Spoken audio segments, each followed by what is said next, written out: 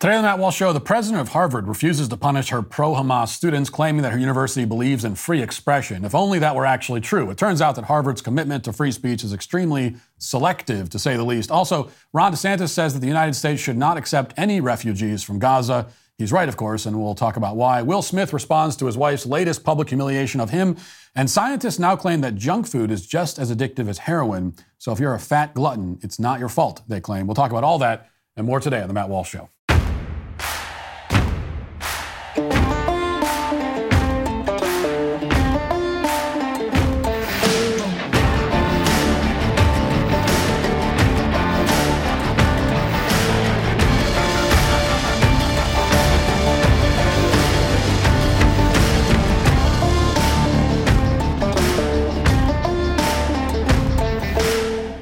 The G20 is an international forum for governments and central bank governors. It was established in response to the financial crisis of the late 1990s with the aim of promoting international financial stability. Well, last month, the G20 announced a plan to impose digital currencies and digital IDs on their respective populations.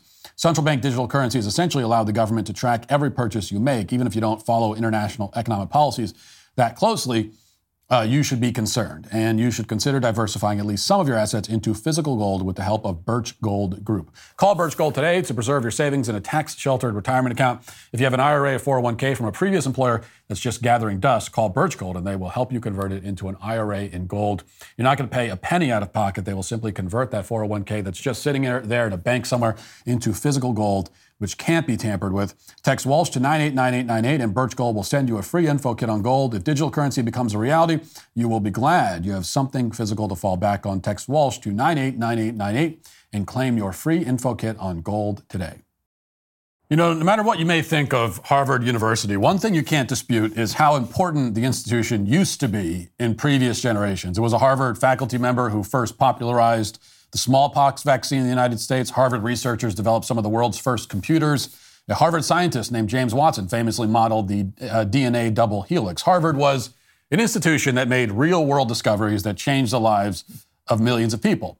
And when you heard from Harvard professors and administrators, you took them seriously back in those days. They weren't cynical political actors. They were competent and serious.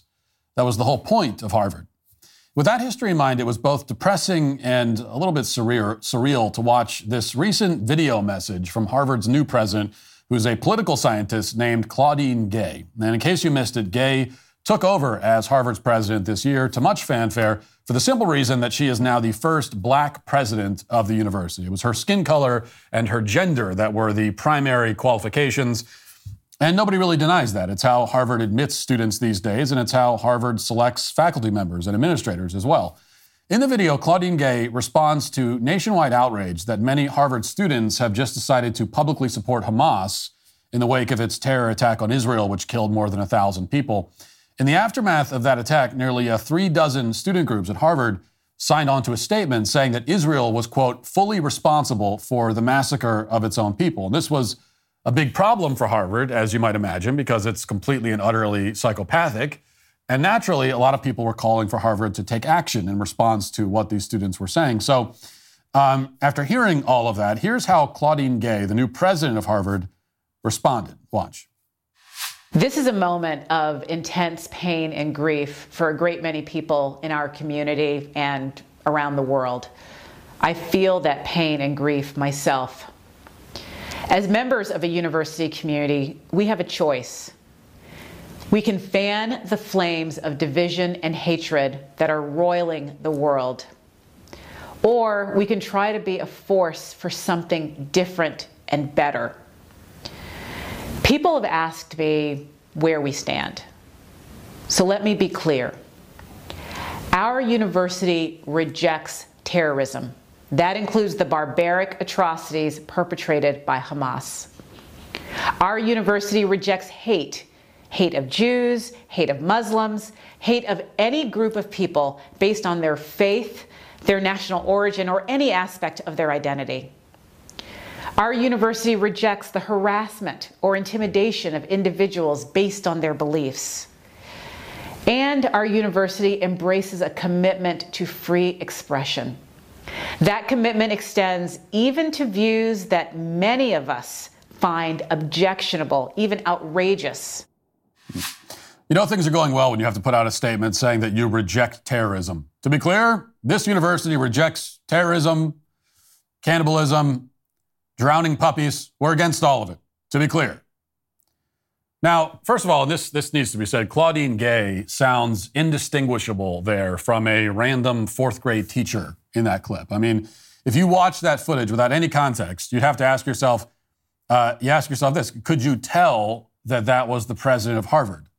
I mean, if you still thought that Harvard was a place for smart people, would you be able to tell that that was the president of Harvard? Probably not.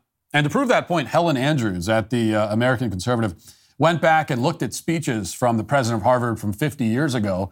And Andrews found that Harvard presidents, maybe not surprisingly, used to sound a lot different from Claudine Gay. You could tell that they were the presidents of the leading university in the country just by listening to them. Now you'd have no idea. Claudine Gay sounds like a random middle manager somewhere, or like a substitute teacher at some middle school. She sounds like she should be running the HR department at some moderately sized company. There's nothing special about what she's saying. It's not intelligent or insightful. It's not especially eloquent or wise. And insofar as Claudine Gay said anything at all, here's the crux of it. She said, quote, "Our university embraces a commitment to free expression. That commitment extends even to views that many of us find objectionable, even outrageous." Now, if you take that at face value, it's a reasonable sentiment. Speech on college campuses shouldn't be suppressed or punished, even if it's gratuitously wrong. That's understandable enough. I mostly agree with it. It's why we have universities, allegedly. One of the reasons. I mean, the free exchange of ideas is supposed to be a big part of the program. As long as you're not threatening anybody with imminent violence, then you should be allowed to say what you think. And universities in this ideal world would be places where young people can experiment with ideas, where they can adopt positions that are perhaps radical, and then try to defend those positions intellectually in open debate. That's one of the ways that you can find out that your ideas are wrong, is by having them challenged and trying to defend them. And if you're never in a position where you have to defend your ideas, then you may never discover that you are horrifically wrong about everything that you think. So that's how universities should work. Maybe it's how they once did work. It would be nice if they still worked that way, but they don't anymore, and that's the point. So the problem, and it's a very big problem, is that Claudine Gay clearly does not agree with her own statement. Like so many leftists, she's pretending to embrace some kind of universal principle of open expression, even though she's more than willing to renege on those principles when it's convenient for her to do so. She embraces free expression if the expression excuses terrorism, but she certainly doesn't embrace speech that contradicts her preferred narratives about, say, gender ideology or BLM. And we don't have to guess about that, by the way. Consider that it was just a year ago that Harvard told students that if they, quote, misgender a fellow student, meaning if they use the appropriate pronouns to describe a student's gender, if they use grammatically correct language, then they are potentially guilty of abuse. Every undergraduate at Harvard was told that if they use the wrong, quote unquote, wrong pronouns for a fellow student, or if they do anything to, quote, lower a person's self-worth, then they're subject to disciplinary proceedings. This is all according to reporting from the Washington Free Beacon. But Claudine Gay never issued any impassioned video message in defense of Harvard students' rights to refer to one another by their actual biological sex. She never affirmed the right of Harvard students to express their belief in things like reality and biology. Instead, she sat idly by, approvingly, nodding her head, as students were told that they'll suffer severe consequences unless they affirm the delusions of their mentally ill classmates. There are many other examples of Claudine Gay's apparent lack of commitment to freedom of speech. To give just one more example, it was just a few years ago that Claudine Gay oversaw the destruction of a black Harvard professor named Roland Fryer. Fryer ruffled a lot of feathers at Harvard because of his heterodox findings on race and policing. Specifically, Fryer found that there's no statistical evidence that police use disproportionate lethal force against black suspects. Even though this is everything we've been told by BLM and the race hustlers, what he found is that it's all bunk. It's not true. Fryer also found that black students who perform well in school are often shunned by their black peers for being, quote, too white. Now, how did Claudine Gay respond to this? Well, she tried to burn the heretic, of course. Here's the backstory. Fryer fired a staff assistant who then accused him of sexual misconduct. And Harvard's own investigators found that the staff assistant's claims were mostly bogus, and they recommended that Fryer receive some HR training, and that's it. But Claudine Gay, who saw Fryer as an existential threat because of his views on things, decided to overrule that recommendation from Harvard's own investigators. She wanted Fryer fired. There's a short documentary on YouTube about this case. Here's a relevant piece of it. Watch. One thing the Harvard investigator found was that Roland Fryer never sexually propositioned or made sexual advances on a single woman in his office. Not once. So that's it? Josh, that is it. Harvard's own investigators determined that Roland's punishment should be some training, some workplace sensitivity training. Okay. I feel like you're about to tell me something a little bit more. He didn't just get training. They passed their recommendation to a small committee of high-ranking administrators. I was only able to figure out the identity of 2 members of that committee, okay? One of them is Claudine Gay. The other one is Larry Bobo. Yeah. Like champagne, silver spoon, liberals. Right. People whose careers and reputations were directly threatened by Roland's work. Those are the people that get to determine Roland's punishment. What happens next? Larry Bobo came in and he read out the punishment. It started with, the lab is going to be permanently closed. And I was like, what? And then it goes on to, all of the projects that you've been working on have been halted. So this is free speech on the Harvard campus. Claudine Gay and one of her colleagues correctly identified Fryer's research as completely contradictory to their own research. Fryer was saying that the police aren't racist, and Claudine Gay was saying that we live in a white supremacist terror state. And lo and behold, Gay has a chance to adjudicate a complaint against Fryer, so she decides to throw the book at him in contradiction to what Harvard's investigators had recommended based on their own findings after actually doing the investigation. In fact, she petitions Harvard's president to revoke Fryer's tenure so he'd never be allowed to step foot on Harvard's campus ever again. This kind of retaliation, this hostility towards disfavored speech, is the norm at Harvard. It has been the norm for a very long time. According to the Foundation for Individual Rights and Expression, or FIRE, Harvard has a, quote, dismal record of responding to deplatforming attempts to sanction students, student groups, scholars, and speakers for speech protected under First Amendment standards. Of 9 attempts in total over the past 5 years, 7 resulted in sanction. Fryer also declared that Harvard had received its, quote, worst score ever in FIRE's college free speech rankings. Its worst score. FIRE specifically notes that, quote, from 2019 to this year, Harvard sanctioned 4 scholars, 3 of whom it terminated. In 2020, Harvard revoked conservative student activist Kyle Kashuv's acceptance over comments he made on social media as a 16-year-old, for which he had since apologized. In 2022, Harvard disinvited feminist philosopher Devin Buckley from an English department colloquium on campus over her views on gender and trans issues. FIRE's report goes on to explain that according to survey results, many Harvard students self-censor their political views. They're also subject to hostility if they espouse pro-life views on campus, etc.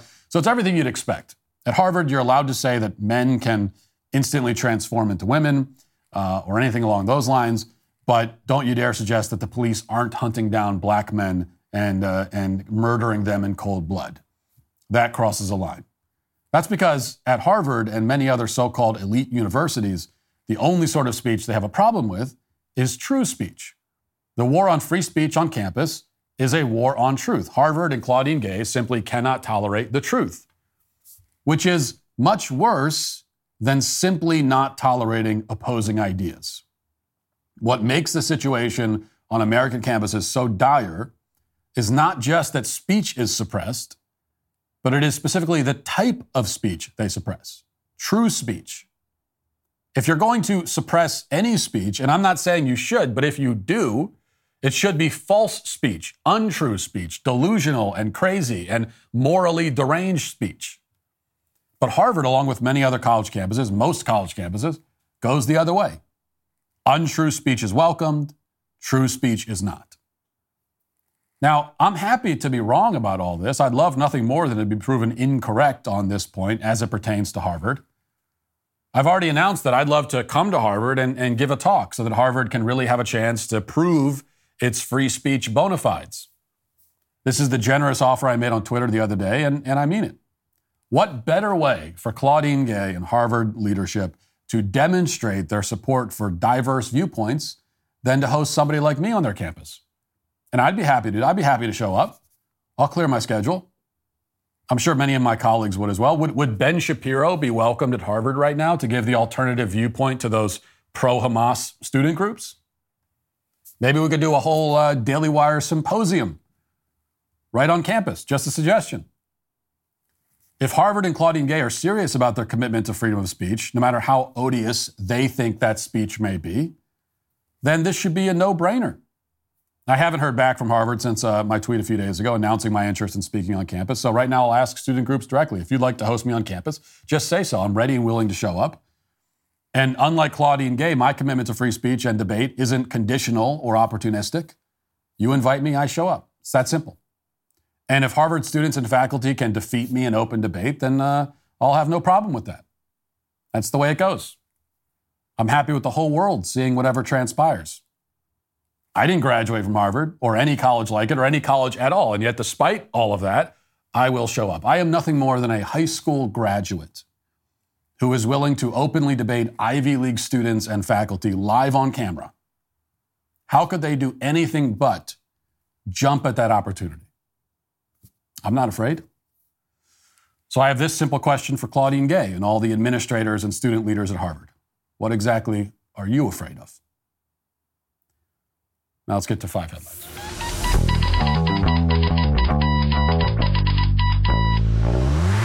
Since the overturning of Roe v. Wade, the left has completely lost their minds, making abortion their official sacrament. Meanwhile, pro-life efforts, which are now more important than ever, are booming. Despite the narrative, pro-lifers have not gone away. They've increased in number. In fact, as one of the largest pro-life organizations in the world, no one's in a better position than 40 Days for Life to end abortion state by state.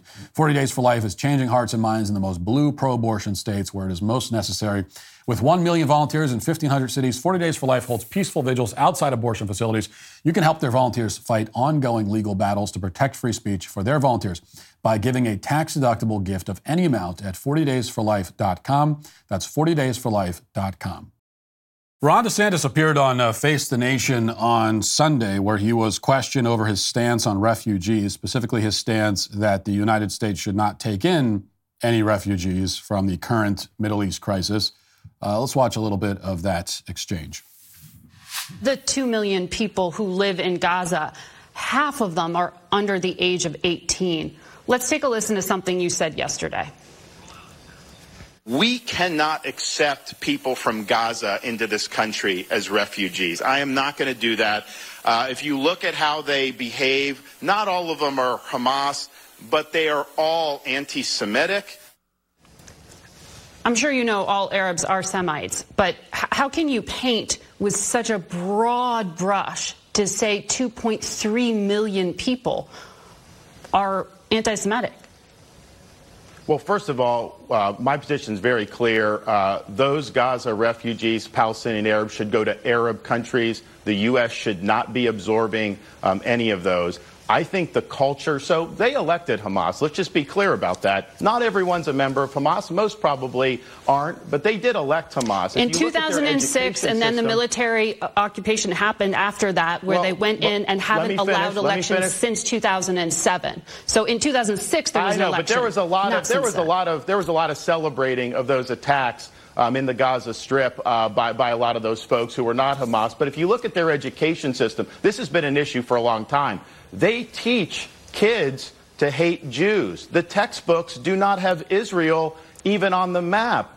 They prepare very young kids to commit terrorist attacks. So I think it's a toxic culture, and I think if we were to import large numbers of those to the United States, I think it would increase anti-Semitism in this country, and I think it would increase anti-Americanism in this country. And that's something, after seeing those demonstrations pop up in our country, just with blood still flowing amongst Israeli citizens over the weekend, you had people taking to the streets cheering on the barbarism of Hamas in our own country. That was a chilling thing to see, and I don't think that that's something that we should ever think is acceptable. No, but no one's talking about getting Gazan refugees here right now. They can't even get out of Gaza at the moment. Well, people have mentioned it. I think some of the far left have said this is something that we should do.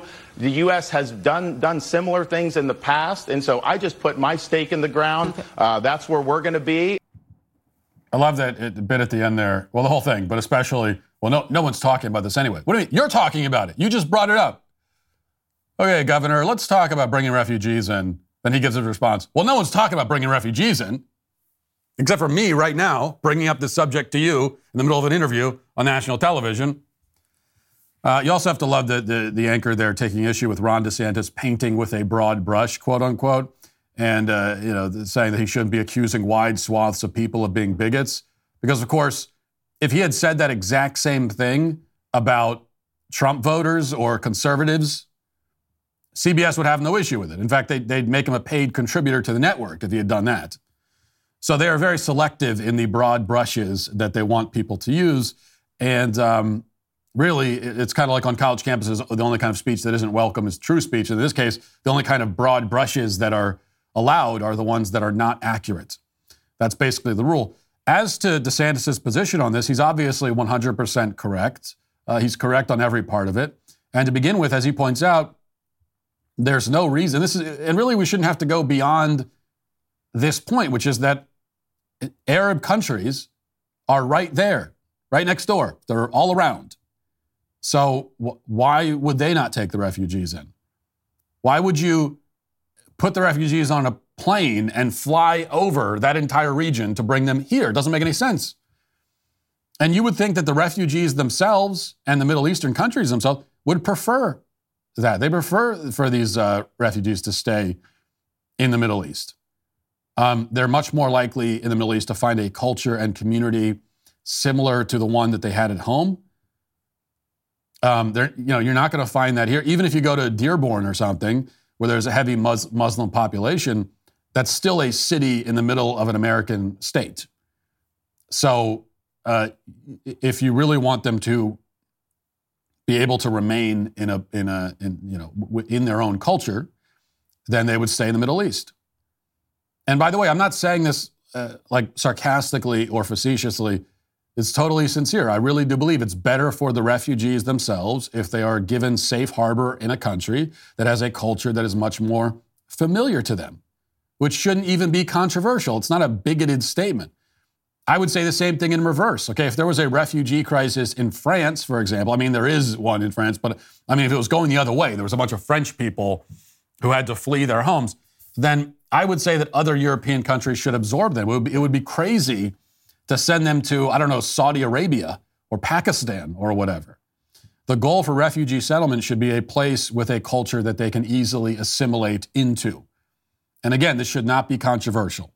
It's best for the refugees themselves, and it's best for the nation that takes them in. And so it's a win-win as far as like, it's as much of a win-win as you can possibly have in a situation where there are refugees in the first place. Also, he's correct, obviously, that a great number of refugees from Gaza probably aren't going to like Jews very much, and that is not a broad brush, or if it is, it's an accurate one. But that's also not the only issue here, and it's not the only point that DeSantis made. They just cut the clip off right at that. You could tell he was listing. He was saying they're anti-Semitic, and like there's more to it, but they cut off right there. Because the bigger problem is that a great number of refugees from Gaza are not going to be big fans of the United States and our culture.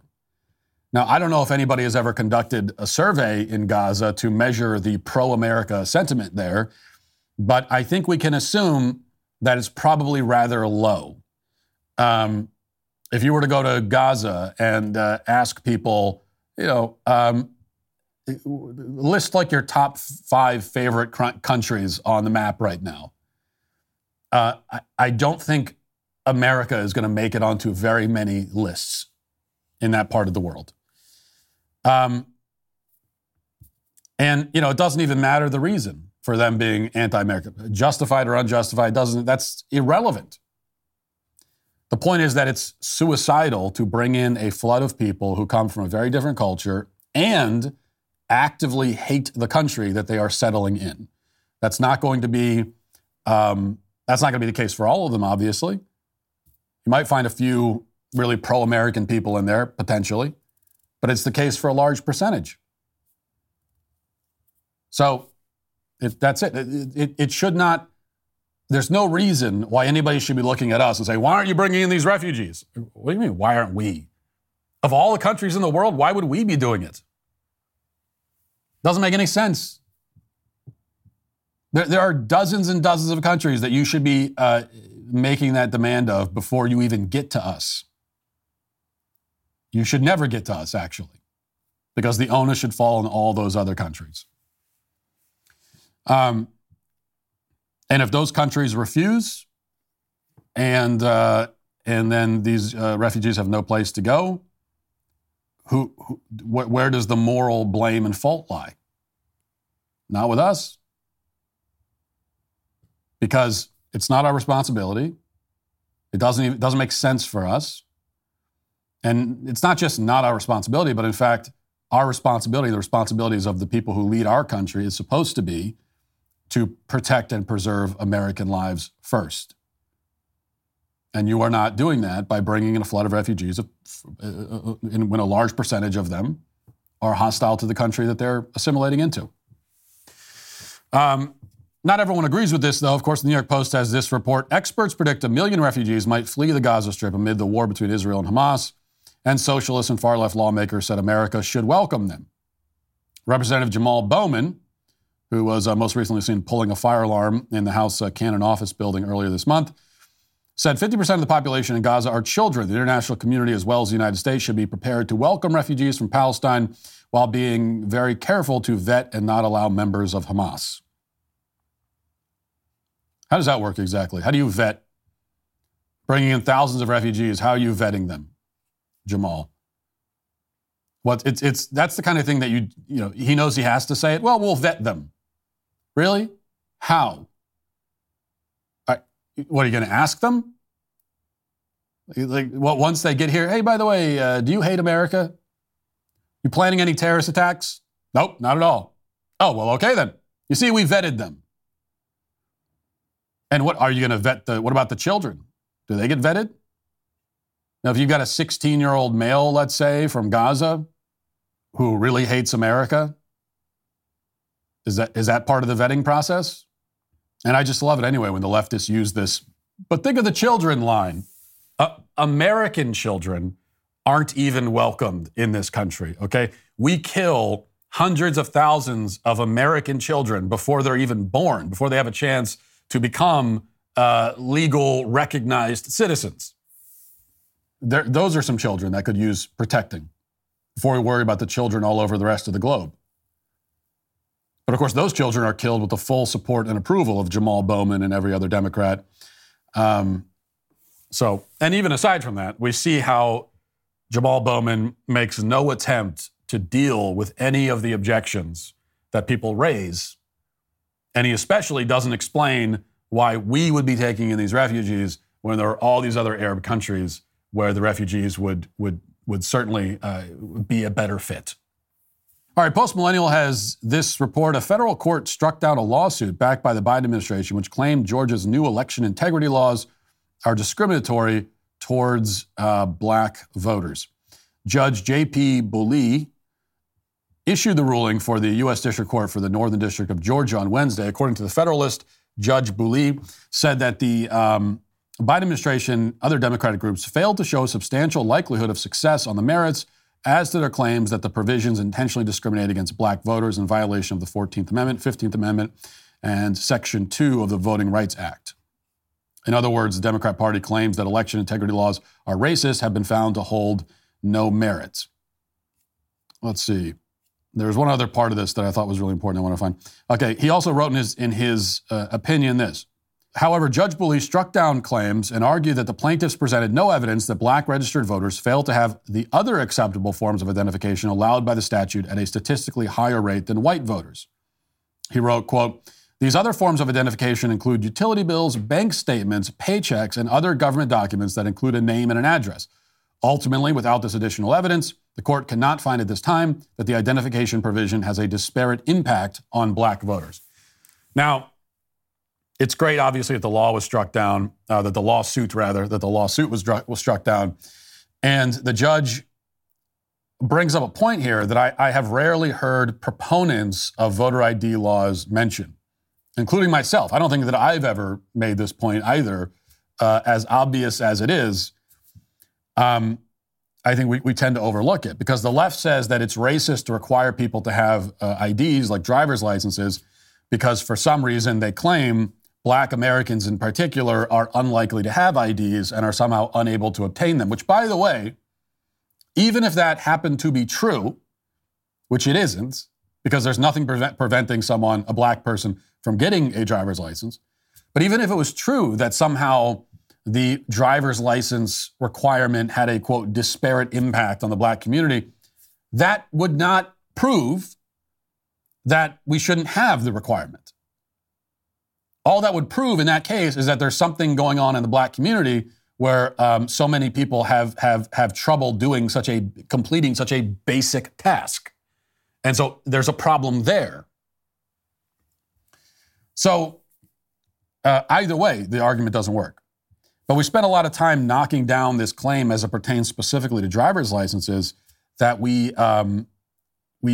forget this whole other point, as this judge points out, that there are other forms of ID that you can use if you don't have a driver's license. Yes, anybody can go to a DMV. Anyone can get a driver's license. If you somehow as an adult have been unable for years to obtain a driver's license, that shows that you are grossly incompetent and not fit to vote regardless, no matter what your race is. But it's worse than that because the statute allows for other forms of ID. It actually does not require that you have a driver's license specifically. It says utility bill, bank statement, paycheck. Are we saying that black people don't have any of those either? I mean, this is apparently the claim that the left is making. So black people, according to the left, don't have driver's licenses for some reason, and they don't have utility bills, and they don't have paychecks, and they don't have bank statements. So they just have nothing at all. Because apparently, according to the left, black people can't drive, they don't have jobs, they don't pay their utility bills, and they don't have bank accounts. Which, how are you even, you cannot function as an adult in this country if you don't have any of those things. No bank account, no driver's license, no, what, do you not have, you don't have a utility? You don't have electricity wherever you live? So the picture that's being painted is one of black Americans who are just totally helpless and incompetent in every way, according to the left, which is ridiculous, obviously. It's all completely fake. And anyway, if there is anyone out there who doesn't matter what their race is, if there's anyone out there who doesn't have an ID, doesn't have a bank account, doesn't have a paycheck, doesn't have a utility bill, that is 100% someone who we don't want voting anyway. So there's no problem here. If you're saying, well, yeah, if we have these, but what about the people who are unable to get any of those things at all? They can't pass a driver's exam. They can't get any kind of job at all. They can't even get a job at Burger King. They can't figure out how to open a bank account. Well, how do we include them in the voting process? How do we make sure that their vote is that their voice is heard on Election Day? Well, my answer is no. We don't want their voice heard. Actually, that is a group of people who we do not want their voices on Election Day. These are, what you would be talking about, regardless of race, you'd be talking about the most incompetent and clueless people conceivable. And if the only effect of these kinds of laws is that it filters out those sorts of people and prevents them from voting, then I would say that's a reason enough to have the law in place. I mean, really, this is about voter, this is about election integrity.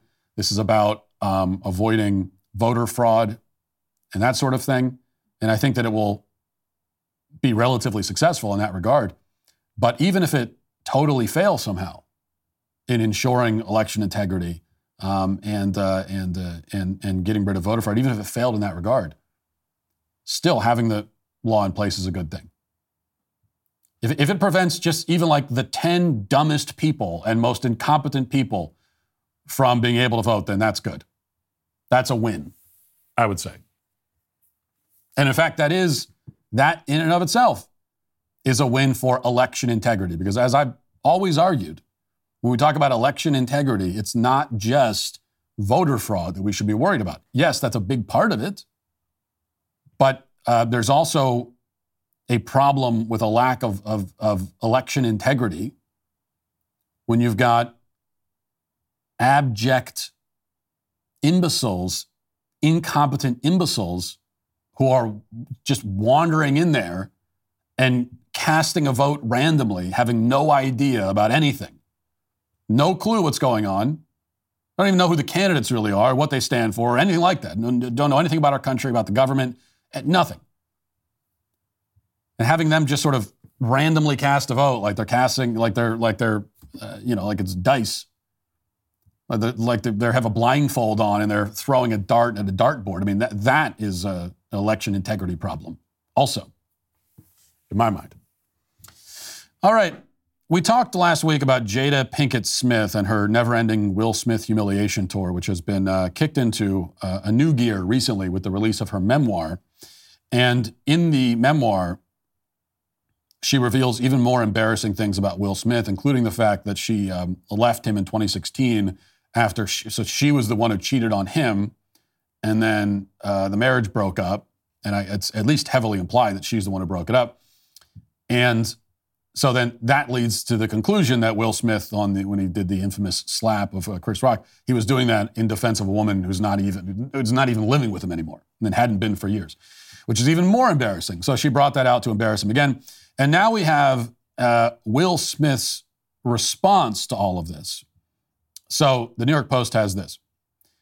Will Smith has broken his silence about the bombshells dropped by his estranged wife, Jada Pinkett Smith, about their 25-year marriage. The Men in Black star 55 sent the New York Times an email saying the revelations, quote, kind of woke him up, adding that Pinkett Smith, 52, was more, quote, resilient, clever, and compassionate than he'd understood. Quote, when you've been with someone for more than half of your life, a sort of emotional blindness sets in, Smith wrote, according to the Times article published Saturday, and you can all too easily lose your sensitivity to their hidden nuances and subtle beauties. That was Will Smith's response. So after being publicly humiliated again by his apparently estranged wife, he responds by blaming himself and his emotional blindness. So he's the one who's emotionally blind. She is just ripping him to shreds in public constantly. No concern for his own emotions. But she's the one who brings him on camera to talk about her affair while he sits there clearly like on the verge of tears, just an utterly broken man. And she doesn't notice or doesn't care, or both. And yet Will Smith says that he's the one who is emotionally blind. And then he extols Jada's hidden nuances and subtle beauties. And it's true, by the way, I don't deny that if Jada Pinkett Smith has any beauty, it is very subtle. Very, very subtle. If there's beauty there, it is it's so subtle that it's invisible. It's so subtle that it doesn't exist, that nobody can find it. But this is how he responds. And it's why, to my point last week about this, it's why Will Smith is not a victim. And I think that's an important point because it seems like the public is mostly against Jada Pinkett Smith Maybe surprisingly enough, this based on what I've seen, this may be the only bipartisan issue left in America. This might be the only thing left that everybody agrees on all sides of every side of our fractured culture. Everyone seems to agree that Jada Pinkett Smith is an awful witch. So in a weird way, she's like bringing the country together so that everyone can just hate her. So that's kind of a service that she's providing. Maybe we should thank her for it. Maybe that's the hidden nuance and subtle beauty that Will Smith was talking about. But, and far be it for me to, try to, when we have this kind of unity, I would like to join in, but I would like to say that I think sometimes it goes too far on the other end where people talk about Will Smith like he's some sort of helpless victim who's in this abusive marriage. But what we see is that he's not a victim at all, really. I mean, Jada Pinkett Smith is an awful witch, no question about it, but Will Smith is a willing participant in his own humiliation and degradation. And I do hold him responsible for that. And now he's encouraging his estranged wife to embarrass him even more and respect him even less by responding in a way that is not respectable. So Jada Pinkett Smith is going to see his response and just despise him even more and have even less respect for him, which is not a defense of her, but it also just goes to show why Will Smith is not a victim. And this is like we talked about last week. Respect in a marriage is not just important; it's foundational. And especially for the man. The man has to feel respected in a marriage. He has to be respected in his marriage. And if there's no respect in the marriage, then it's a recipe for total collapse and disaster. Every bad thing that can happen in a marriage will happen from that starting point. That's where you get into infidelity and everything else. Oftentimes it begins there with a lack of respect. But there's a calling on both ends here. So the wife is called, it is her duty and her responsibility to respect her husband and treat her husband with respect. And she has that responsibility regardless. Like it's not okay to disrespect your husband, to treat him with contempt. And you have a responsibility to respect your husband. On the other hand, end of it, the husband also has a responsibility to be respectable and to, not just respectable, but to command respect. And there is a difference. I think last week when we talked about this, I said that Will Smith should demand respect in his home, or should have. It's probably too late for them. They don't even live in the same home anymore. But long ago, he should have demanded respect in his household. And if he had, maybe things would be different now, But I think demand is the wrong word, because if you get to the point where you're demanding, that's already, that's a sign of weakness. If you have to demand it, I want to be respected, respect me. Now, if you feel that you need to express that and say it out loud, then you should, but that's already a sign that things are not going well. And it's a sign of it can be a sign of desperation and weakness on your end. What you should be doing as a man in your home is commanding respect. So you don't have to say it, but you're commanding with your presence in the home and the way you conduct yourself. You command it. And it's clear that Will Smith never did. So no excuse for Jada Pinkett Smith at all. No excuse for Will Smith. This is just one of those situations. In so many cases, when marriages fall apart like this, sometimes you can point to one person and say, well, that person's clearly the bad guy. It's all their fault. But most of the time, you can look at both sides and say, it's obvious what you did wrong here. So I think that's the case here. Let's get to, was Walsh wrong? People always say, happy dog, happy life. You hear it all the time. Well, if that's really the case, you need to be giving your dog Rough Greens. Naturopathic Dr. Dennis Black, the founder of Rough Greens, is focused on improving the health of every dog in America. Before I started feeding my dog Rough Greens, I had no idea that dog food is dead food. It contains very little nutritional value. Think about it. Nutrition isn't brown, it's green. Let Rough Greens bring your dog's food back to life. Rough Greens is a supplement that contains all the necessary vitamins, minerals, probiotics, omega oils, digestive enzymes, and antioxidants that your dog needs. You don't have to go out and buy new dog food. You just sprinkle Rough Greens on their food every day. Dog owners everywhere are raving about Rough Greens. It supports healthy joints, improves bad breath, boosts energy levels, and so much more. We are what we eat, and that goes for dogs too. Naturopathic Dr. Dennis Black is so confident Rough Greens will improve your dog's health. He's offering my listeners a free Jumpstart trial bag so your dog can try it. A free Jumpstart trial bag can be at your door in just a few business days. So go to roughgreens.com/Matt or call 844-ROUGH-700. That's RUFF, greens.com/Matt or call 844-ROUGH-700 today. Mr. Big Deal says, there's a lot of hate towards gay people in this country, so don't say we aren't oppressed. If you want, I can give you many, many examples. Okay? What are your examples? And actually, I don't need examples because, and I think this I'm glad you said this because it does, I think, reveal what a lot of the confusion is here. When LGBT people talk about being oppressed, most of the time they're talking about what they're saying, what you're saying, which is that, well, there's hate towards us. Now, I don't think that there is a lot of hate towards gay people or LGBT or the LGBT club anyway. I don't think that there's, you look at all the different groups in America and the amount of hate directed at them, I think that LGBT is actually pretty far down on that list. And there are groups that get a lot more hate. Like, for example, straight white men than LGBT people do. But insofar as there is hatred towards gay people, LGBT people, that is not oppression. Okay, just having people hate you doesn't mean you're oppressed. Doesn't. Like, someone can hate you. That doesn't mean they're oppressing you. They hate you. I'm not saying it's good, but that's, people feel how they feel. And there are going to be people in life who don't like you. No matter what demographic group you fall into, no matter what your sexuality is, there are going to be people in life who don't like you. There are going to be people who hate you for whatever their reasons are, justified or unjustified. It's part of being a person living in the world. There's a lot of people who hate me. Okay, I guarantee you, a lot more people hate me than hate you or hate any one individual LGBT person. A lot of hate out there towards me. Does that make me oppressed just because of the hatred? No, it's just, it's an unpleasant fact.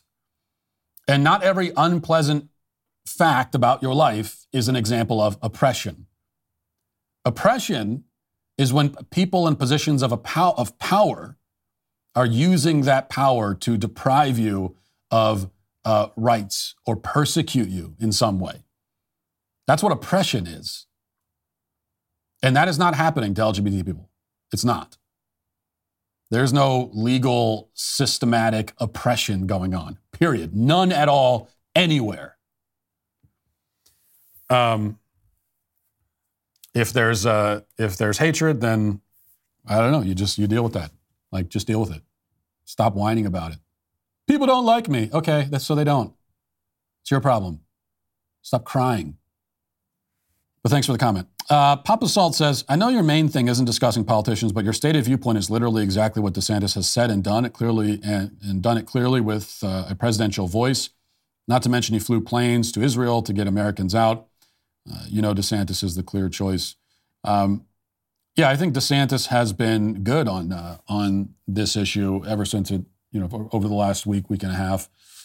And his response has been, whether it's talking about, we just played the clip of him talking about we don't want to bring refugees here. We don't want to get involved in World War III. I know he said that openly as well. I know that Vivek Ramaswamy has expressed similar things. Trump has.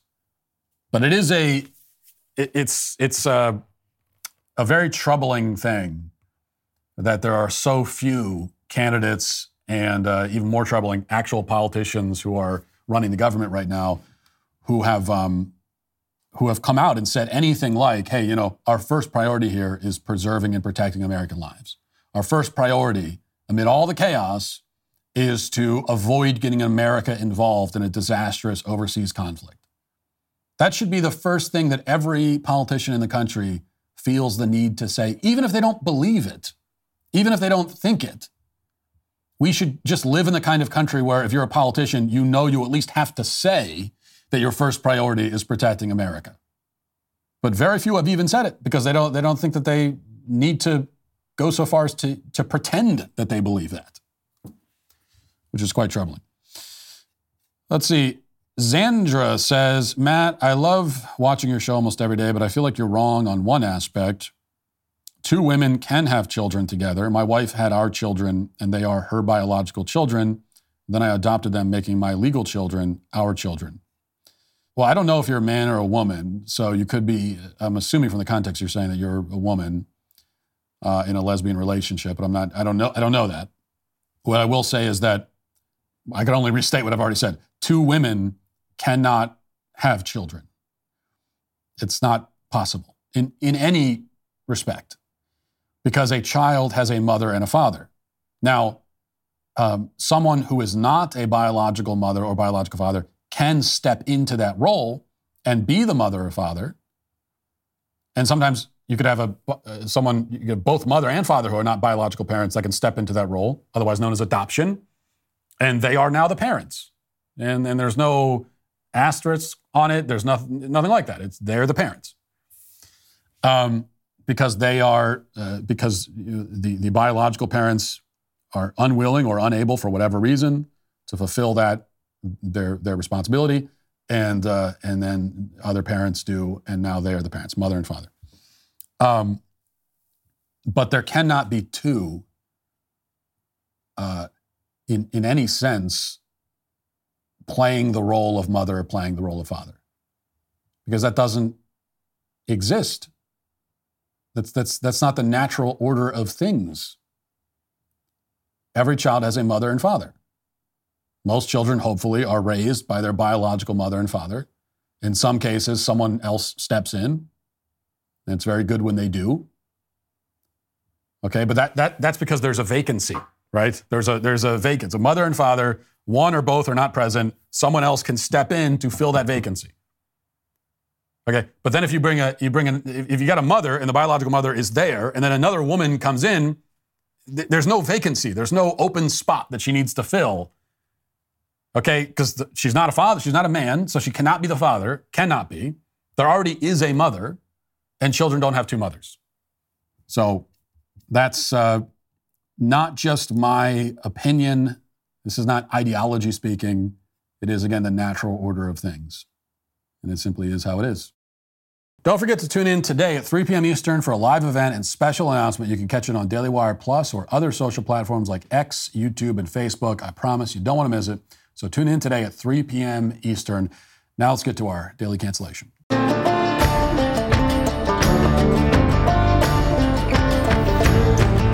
The New York Post this week reports some major breaking news. You are basically a crackhead, and so am I, it would seem. Everyone is a crackhead. The world is full of crackheads, which on second thought might not come as news at all, though the reason may be a bit of a surprise. It turns out that if you really enjoy eating potato chips, and if you struggle to stick to the serving size and the nutrition label, then you are an addict.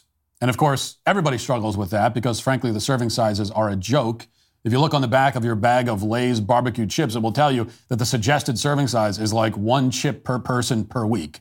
But if you struggle to keep your consumption down to that level, you might as well be shooting up heroin, according to the science. The New York Post reports the news with this headline, quote, ice cream and potato chips are just as addictive as cocaine or heroin. Research.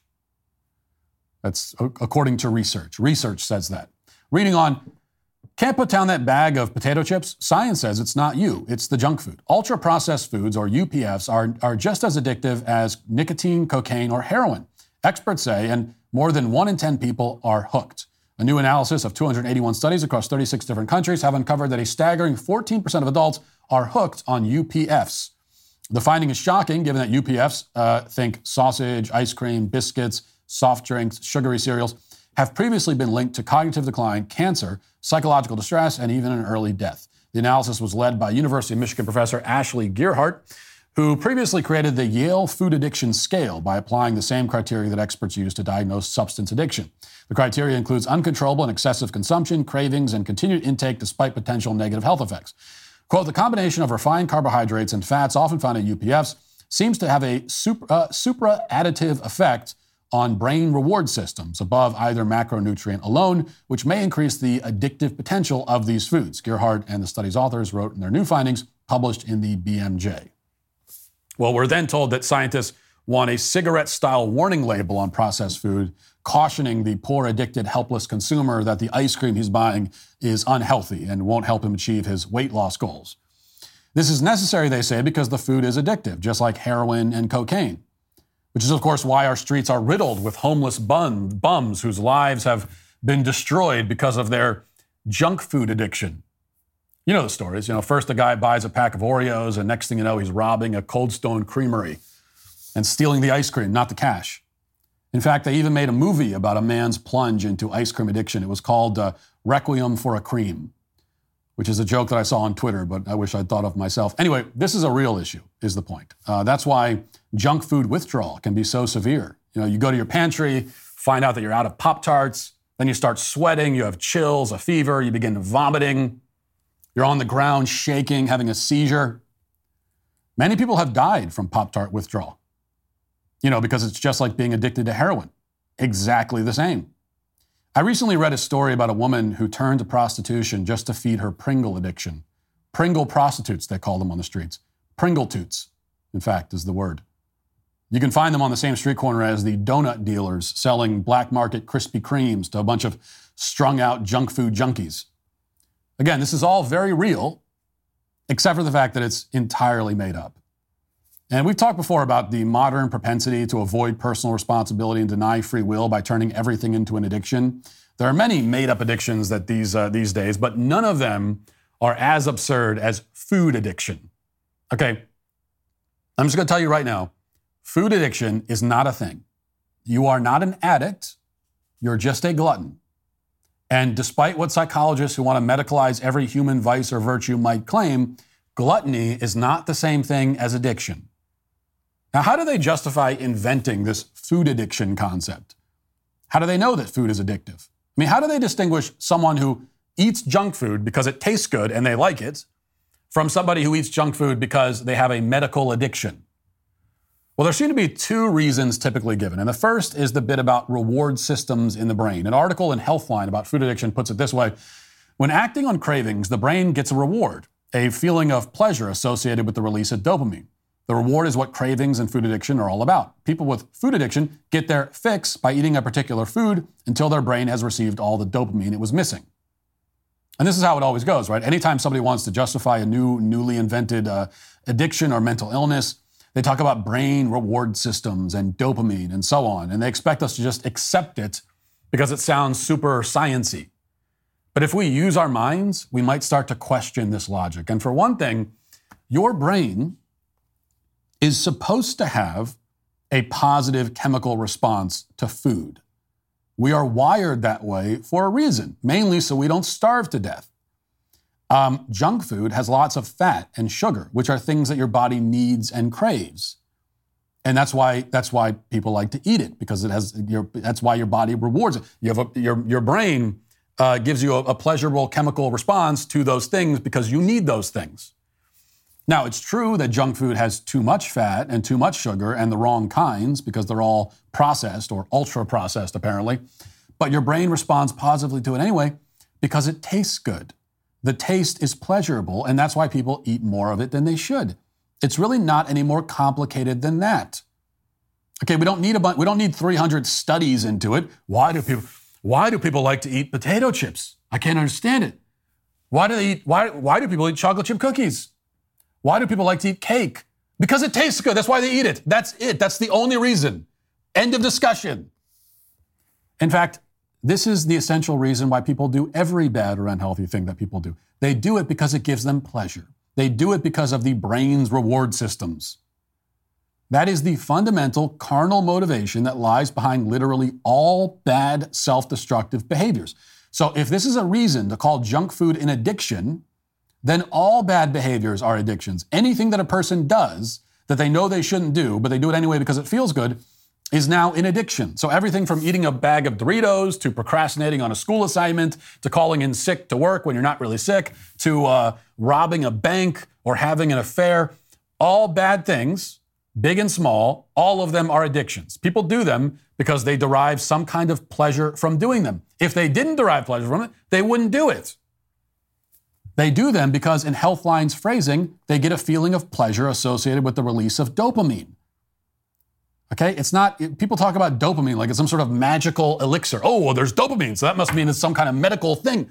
No, that's it. It's just you like it. That's all it means. If this is reason enough to justify classifying food as an addiction, then it's reason enough to justify all vice, all sin, all bad habits, all bad choices as addiction. The same logic applies to all of them with no exceptions. Now, we'll be told that there's a difference, though, here, because an addicted person is so enthralled by the chemical reward that they can't help themselves. A different Healthline article on food addiction quotes a psychotherapist who says this: if you can't stop yourself from eating something, overeat, or if you find yourself being secretive about eating something, or even have a withdrawal, such as feeling sick or having blood sugar imbalance, that is an addiction. If you can't stop yourself, it says. Well, how does that work? Is there some kind of mystical, unseen force compelling you against your will to stuff a chocolate chip muffin into your face? The guy going back for his fourth helping at Golden Corral can't stop himself. He has no free will at all. What is he, possessed? Is he inhabited by some kind of fat demon who loves fried chicken? Really, what do you mean he can't stop? Here are some things that I can't stop doing, okay? I can't stop being 6 feet tall. I can't stop being someone who was born in 1986. I can't stop obeying the law of gravity. These are all things I literally cannot stop doing no matter how hard I try. Does the Golden Corral buffet fall into this category for some people? Is it like gravity? Is it an inevitability? Is it a thing that exerts control over them? So that while they're walking to the buffet, if you tried to talk to them, they'd have this glossed, glazed look in their eyes, and it's like the zombie is walking towards. Are they like moths flying into the porch light? No, of course not. I mean, they might look like it and act like it, but that's not really what they are. The food addict can stop eating. He can eat healthier. He can put down the fork. He can put down the tray. He can put down the bag of chips. He can. He just doesn't want to. He's not forced to eat. He just really, really wants to eat. And he does the thing that he really, really wants to do, even though he knows he shouldn't, because he is weak and he has very little self-control. He could have more self-control if he put effort into it, but he doesn't feel like it. It's a character flaw. It is a moral defect, one of his own making entirely. There's nothing medical going on here except his hypertension. There's no medical addiction, though. There's no overwhelming compulsion that overrides his free will. So why do we really have this concept of food addiction? Where did it really come from? Well, that same Healthline article that I mentioned earlier provides the real answer. The chief medical and clinical officer at something called the Eating Recovery Center is quoted as saying this, quote, "In my experience, some affected people find the term food addiction validating, empowering, and useful for their recovery." There it is. Food addiction may not be an accurate concept, it may not be true, but it is validating, it is useful, it is empowering. Why? Because it makes the glutton feel better about his gluttony by pretending that it's not his fault. It gives him an excuse. He's not the one in the Dairy Queen drive-thru. That's his addiction. His addiction is doing all that. His addiction is to blame. Now, he gets to drink the milkshake without any of the guilt, though he still gets all of the diabetes because he can't pawn that off on his addiction, especially because it doesn't exist. And that is why food addiction is today canceled. That'll do it for the show today. Thanks for watching. Thanks for listening. Have a great day. Talk to you tomorrow. Godspeed.